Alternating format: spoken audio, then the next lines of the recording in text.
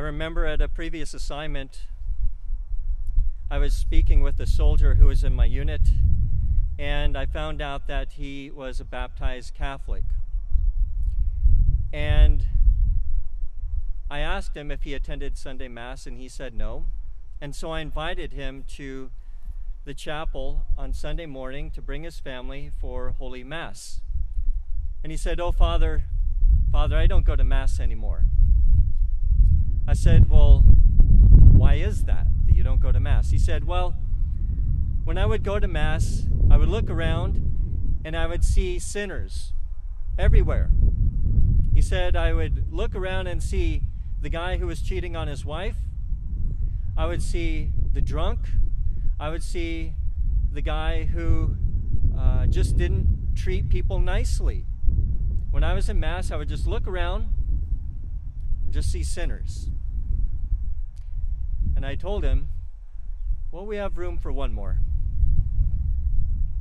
And I explained to him that coming to Mass is an encounter with Jesus Christ, the divine physician, an encounter with unconditional love, unconditional mercy itself. And so I was glad that sinners were coming to Mass, because we sinners, and all of us here are sinners, all of us, we sin every day, each and every one of us. And we need Jesus Christ, the divine physician, especially at Holy Mass. And after I explained that to him, I said, please consider coming to Holy Mass on Sundays and bringing your family. But I think he'd already made up his mind. He'd already decided he was not going to go to Mass again. And for me, that was very sad. It was very sad. And he represents many, many fallen away Catholics who've left Holy Mother Church. And of all the Catholics I've met who've fallen away from Holy Mother Church, the primary reason why people leave the church is because of what this man was describing to me. And it's what we hear in the readings. Hypocrisy. People saying that they're a disciple of God, they're a disciple of our Lord, but publicly living their life in a very different manner. Saying that they follow the teachings, the decrees, the commandments, the statutes of our Lord, but outside of Mass, they cannot be identified as a Christian, as a Catholic, by what they say or do. It's a very serious problem in our church. In seminary, many of our formation faculty discuss this often, and they talked about the problem of duplicity. Having like one type of personality or being one type of person, but also having an alter ego, being a completely different person in another situation. And if you think about the greatest scandals in our church, especially today, that's what's happened, right? That's what's happened. Somebody living a life of duplicity, a second life, and causing great scandal because of their hypocrisy. We see this especially, I think, with the scandals of the priesthood, because these are the scandals which the media will pick up in a heartbeat. Although the same problems that the Catholic Church clergy which they're experienced in every other denomination of Christianity in our nation. But it's just more scandalous for a priest to be identified with crimes associated in this nature.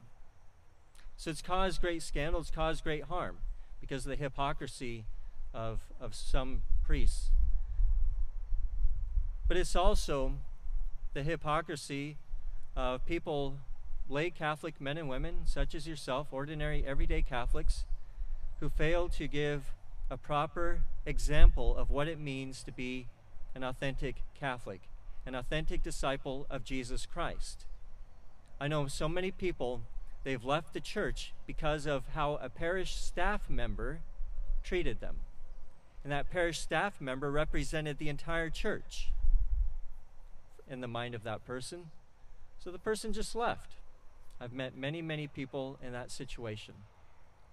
I've met so many people who are no longer practicing Catholics. They will deny the faith because their devout Catholic family members treat them very poorly and lack charity altogether. It's quite scandalous. You know, the hypocrisy, it's serious. It's a very serious problem in our faith today. And it's one reason why the church in the United States is the way it is right now.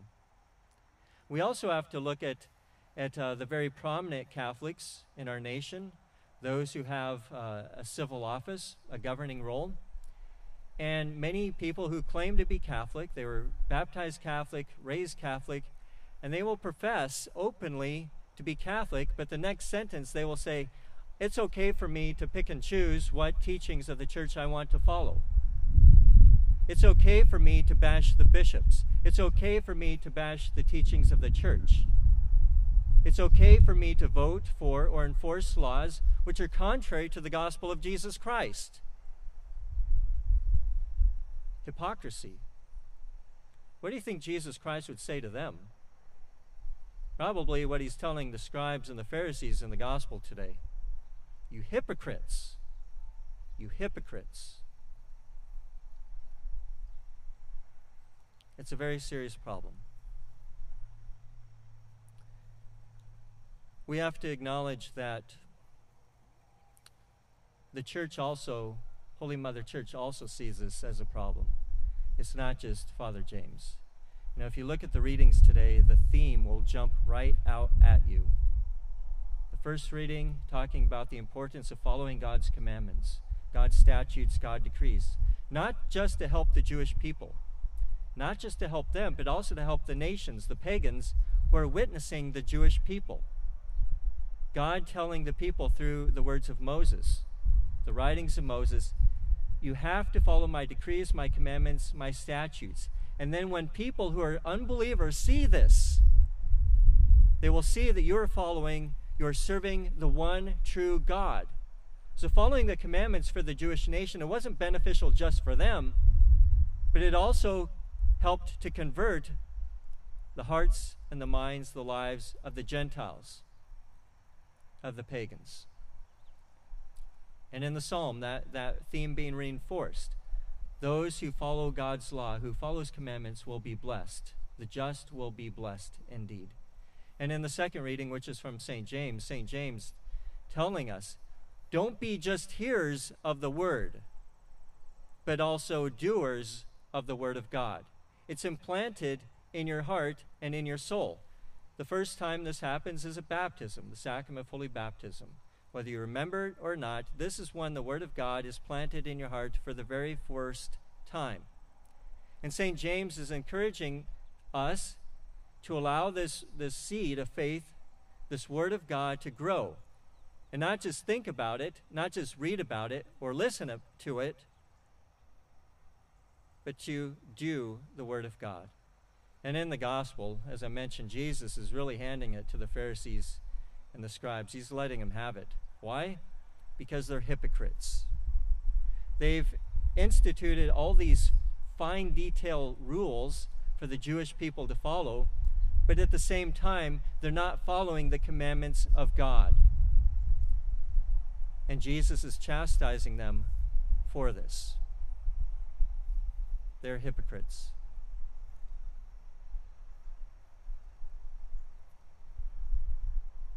We have to remember that living the Word of God is very difficult indeed. And we need the grace. We need the grace to live this Word, to make it fruitful in our actions. We need the sacrament of reconciliation. You know, the sacrament of reconciliation, and not only does it forgive sins, but also it opens our eyes. The more frequently we go to confession, the more we will realize those parts, those pieces, those aspects of our life in which we are being hypocritical. We're not being an authentic disciple of Jesus Christ. And this cleansing, this opening of one's spiritual eyes is necessary. We also receive the grace necessary to live out the Word of God at every Holy Mass. We receive God's own body and blood to nourish us and to strengthen us. Without it, without receiving the Eucharist, I think living an authentic Christian, an authentic Catholic life, I don't know if it's impossible, but it's very, very difficult to do. And so it's important for us to keep approaching Jesus Christ, the divine physician, for this grace necessary, so that we are not hypocrites and cause great scandal to our family members, to our friends, to our co-workers, and to perfect strangers. Every couple of weeks in the Liturgy of the Hours, which is it's the prayers, the 6 prayers which every priest prays for you, the people of God, every day. We pray 6 times a day for you, the people of God. And every couple of weeks, Psalm 69 comes up. And this is a very challenging psalm, because one of the lines, and I remember it very clearly, says, "Let not those who believe in you, O Lord, be shamed because of me. Let not those who trust in you, Lord, be disgraced because of me." And I think the psalmist is talking about, or asking for the grace to not cause scandal, to not be that hypocrite, especially as a priest. Everything that I say, everything I do can be taken out of context and be a reason for almost anybody to leave the church at one time or another. And so when that psalm comes up, it's very challenging to me. But I think it's important for us to remember things like this, to remember that on our own, we cannot do it. We cannot live the Christian life completely. We need to receive the grace from God necessary to do this in order not to be hypocritical. And I'll tell you, the people in our nation need this now more than ever. Just as thousands of years ago, when the Jewish people, through their example of living and following the commandments, the statutes, the decrees of Almighty God, it was not only beneficial for them, but also for the nations around them, for the pagans around them. The same is true today. There's so many people today searching for meaning, they're searching for direction, they're searching for hope. And they've been caught up in this pandemic, they've been caught up in this craziness, they've been caught up in the madness of this world. And they're looking for stability, and they're looking for peace. And I tell you, the only people who display that to me right now, the only people who display that to me, that I can recognize at least, are Catholics, Christians who follow the decrees, the commandments, the statutes, the laws of our Lord. Because it's in doing that that we realize that this world, it's temporary, it's passing by, and our true home is in heaven. Our true home is in heaven. That gives us purpose. It gives us direction, and it gives us hope. And not just us, but to those around us who watch us. They will watch us live out our Catholic faith authentically, and they will see that as something attractive. Once again, now more than ever, our nation needs to see the Catholic faith lived out authentically. Authentically. I was talking to a priest this past week, and he reminded me of something that Fulton Sheen once said. He said, Fulton Sheen said, if you're looking to the bishops or the priests of the church to save the church, you're looking in the wrong place. You need to look to the laity. You need to look to the Catholic faithful of Holy Mother Church. What was termed as the faithful remnant, I still use that term. What's going to get Holy Mother Church through the madness of this world right now? The lies, the frustration, the deceit, the evil.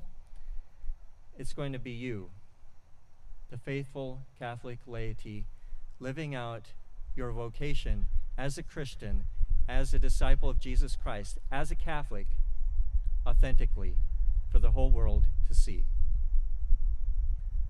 The world needs to see this from you now more than ever.